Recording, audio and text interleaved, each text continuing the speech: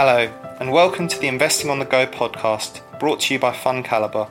I'm Chris Sarley, and today I'm with Dale Nichols, manager of the elite-rated Fidelity China Special Situations Trust.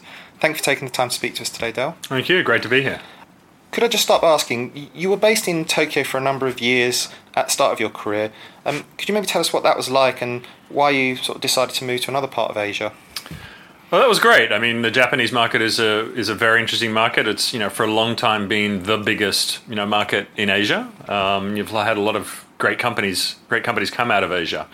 So I started there as an analyst, became a fund manager, looking at basically, running a sort of a broader portfolio, investing, throughout Asia, and increasingly, I saw more and more opportunities in China. And I think there's no question that at some point, China will definitely be the biggest market in Asia. And instead of looking at Asia ex-Japan, we'll probably look at Asia ex-China.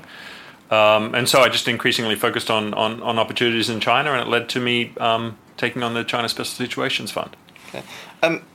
You've been based in Hong Kong for the past 6 years. Could you maybe talk us through the sort of advantages of being based so close as opposed to being based here like some other managers? The greatest advantage is really access to the companies. So, I think, if you're investing in China, Hong Kong would be the prime location in terms of having access to companies. Any company that, is China based, in order to meet their investors, Hong Kong was probably the first port of call. So it's really about access to companies.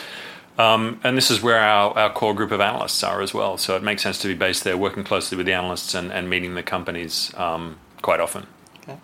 And turning to the sort of investing side of things, you tend to favour small and medium-sized companies in the trust. Could you maybe tell us why that is the case? Sure. The basic premise is I think pretty simple. As companies, smaller companies are less well covered. If they're less well covered, there's less information. If there's less information, there's more mispricing. And I'm, in the business of trying to own the most mispriced companies that are currently mispriced, and hopefully as they grow and get more recognized by the market, that mispricing goes away, and they move to sort of more reasonable valuation. So I think that's just a real area of opportunity.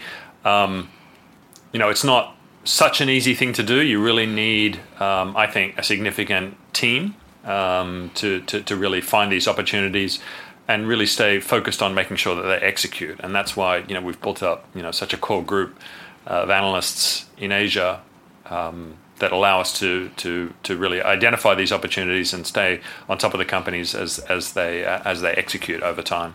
You can also invest up to 10% in unlisted companies at a limit that was increased from 5% a few years ago.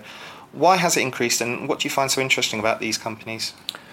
Well, I think it's fair to say it's really a global trend that companies are coming to market later. There's a deeper private market, and so China's really no exception there. In fact, there's a huge amount of entrepreneurial activity that's happening in China in companies that are not listed. So it's great to have the structure that we have in the sense of giving investors greater opportunity to really participate in the Chinese economy overall and having access to that economy. So it just gives us a much greater range of potential investment opportunities.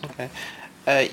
You also invest in companies that are listed in other countries outside of China, sometimes quite large amounts of the portfolio.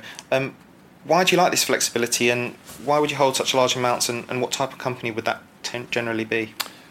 To be honest, the process doesn't change, but the fact is there's just a lot of companies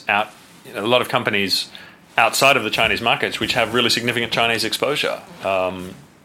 There's companies, some of the companies who are investing in areas like Taiwan, even in Australia, that the majority of their business is coming from China.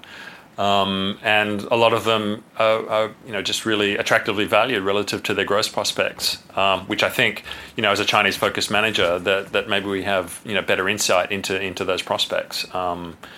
And so, it really makes sense to invest in those opportunities, but our approach is the same. The investment lens we look through to evaluate the companies is the same.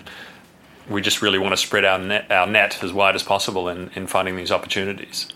Could you give us an example of a company or a sector where you invest outside of China? Sure. So there's quite a few interesting names, I think, in Taiwan. An example of a company that I've invested in for some time is called Chai-Lease.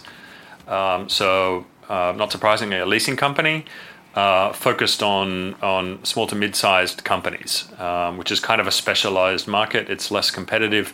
They have a very strong record of managing credit risk, and they continue to do that, and still growing the business strongly.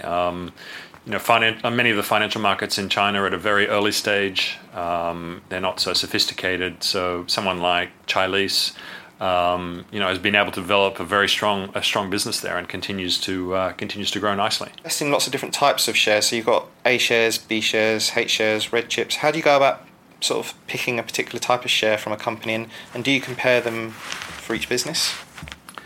It's again, the approach is very much the same. We want our process to be the same. The way we evaluate companies to be the same as well.